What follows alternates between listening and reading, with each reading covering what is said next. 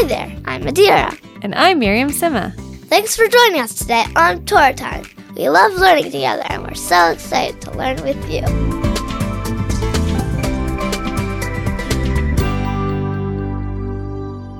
Hey Adira, why do snakes measure themselves in inches? I don't know. Because they don't have feet.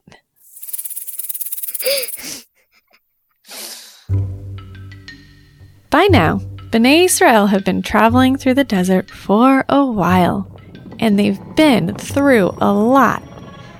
In last week's Parsha, a rebellion rose up against Moshe, and many people were punished, especially the rebellion's leader, Korach.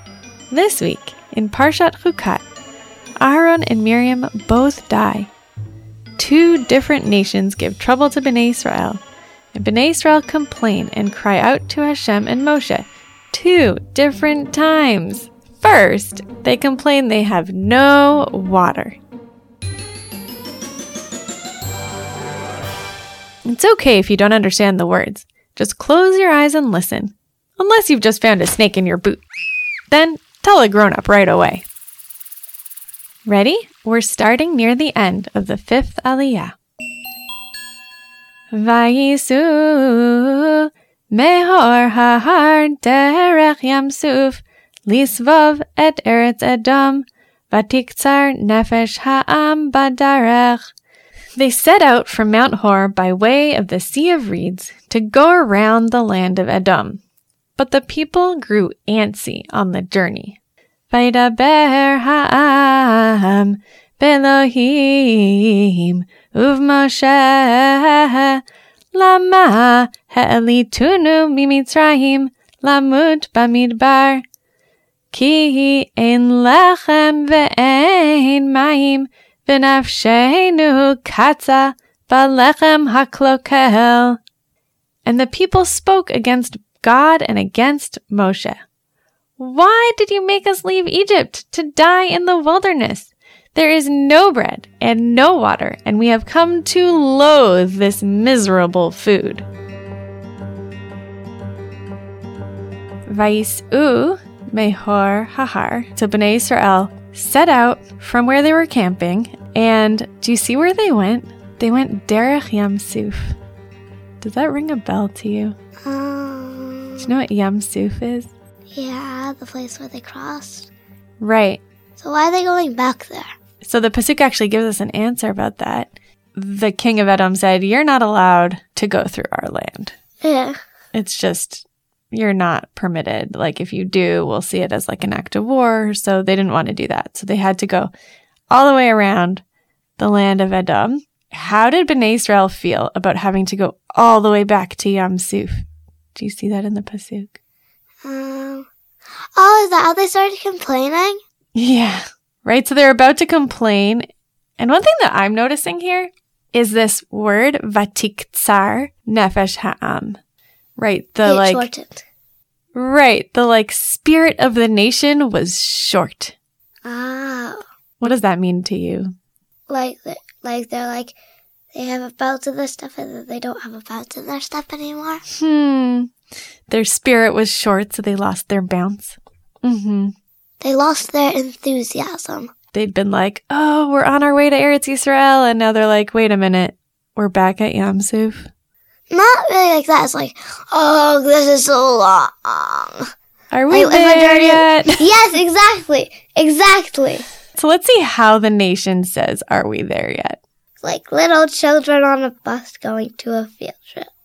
Hashem should say, we'll never be there. We'll always be here. Wait, is that what Abba says? I was young.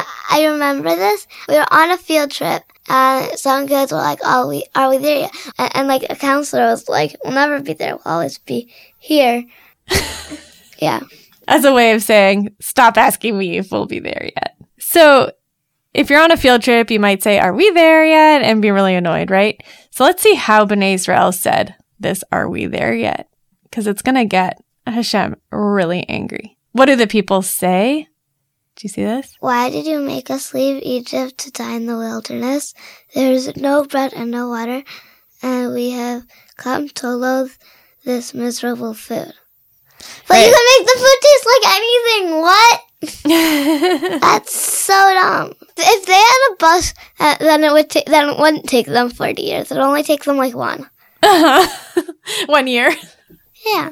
On their magic desert bus.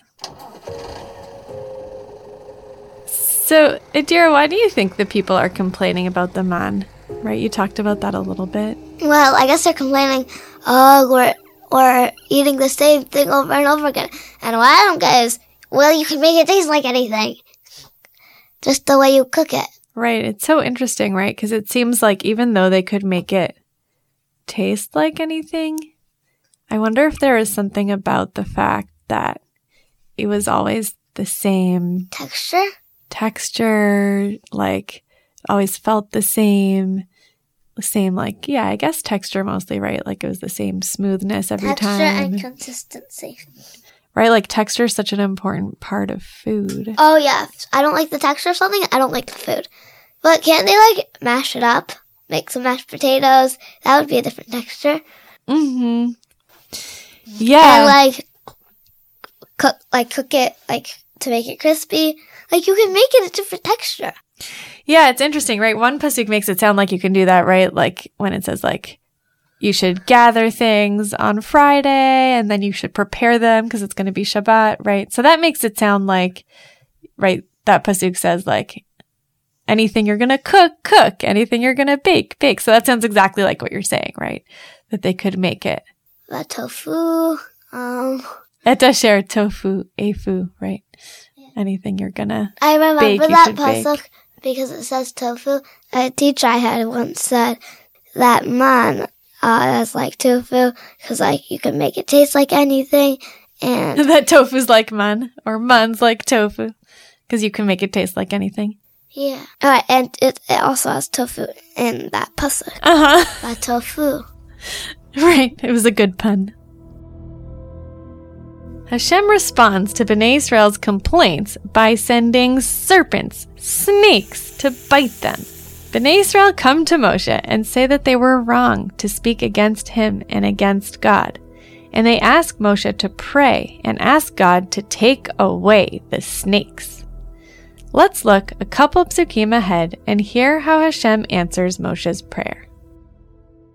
Vayomer Adonai el Moshe, Asen lecha sarav, v'sim oto al nes, v'haya kol hanashuch, v'ra'a oto v'chai. Then God said to Moshe, make a serpent figure and mount it on a pole. And if anyone who is bitten looks at it, they will recover. Vayas Moshe nechash nechoshet, vayasimehu al hanes, v'haya im nashach hanachash et ish, v'hibit al nechash hanachoshet v'chai. Moshe made a copper serpent and mounted it on a pole. And when anyone was bitten by a serpent, they would look at the copper serpent and recover. So Moshe makes that serpent, puts it on a pole, makes it out of copper, and when anyone's bitten by it... No, Hashem's reaction proves that it was just an impulse of Hashem. Because, like, Hashem's like, whoops. So is Hashem doing tshuva? Yeah, I guess. But Hashem shouldn't need to do tshuva. You don't like that idea very much. Can you say why that you don't like that very much? I don't know. Like, I feel like if we have somebody governing our world, then I want that person to be that being to be flawless. And so it's hard to sort of imagine Hashem as also sometimes making mistakes. Yeah. So the rabbis have this midrash in Mishnah Rosh Hashanah where they're trying to figure out, what is this snake on a pole? Is a snake a killing creature or a healing creature? Well, for the Parashat, the pasuk is that it's a healing creature. Of this pasuk, right? Yeah. So the rabbis answer, when Bnei Israel are looking up and they're kind of subjugating their heart and saying, Hashem, you're our ruler, then they were healed by the snake. But if not, they would be killed. Right. So if they look at the snake, but they're not completely into Hashem yet, then they would have been killed. Mm-hmm. But what I don't get is that they do tshuva, or they do that. So then why do they do it again? Why do they do it again another time?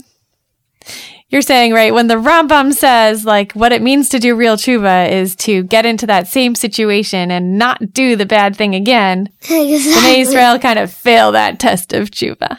I kind of do, too. Right? Like, it's not always easy, right? Even if you think, like, oh, yeah, that was bad. I won't do that again. And then you do it again.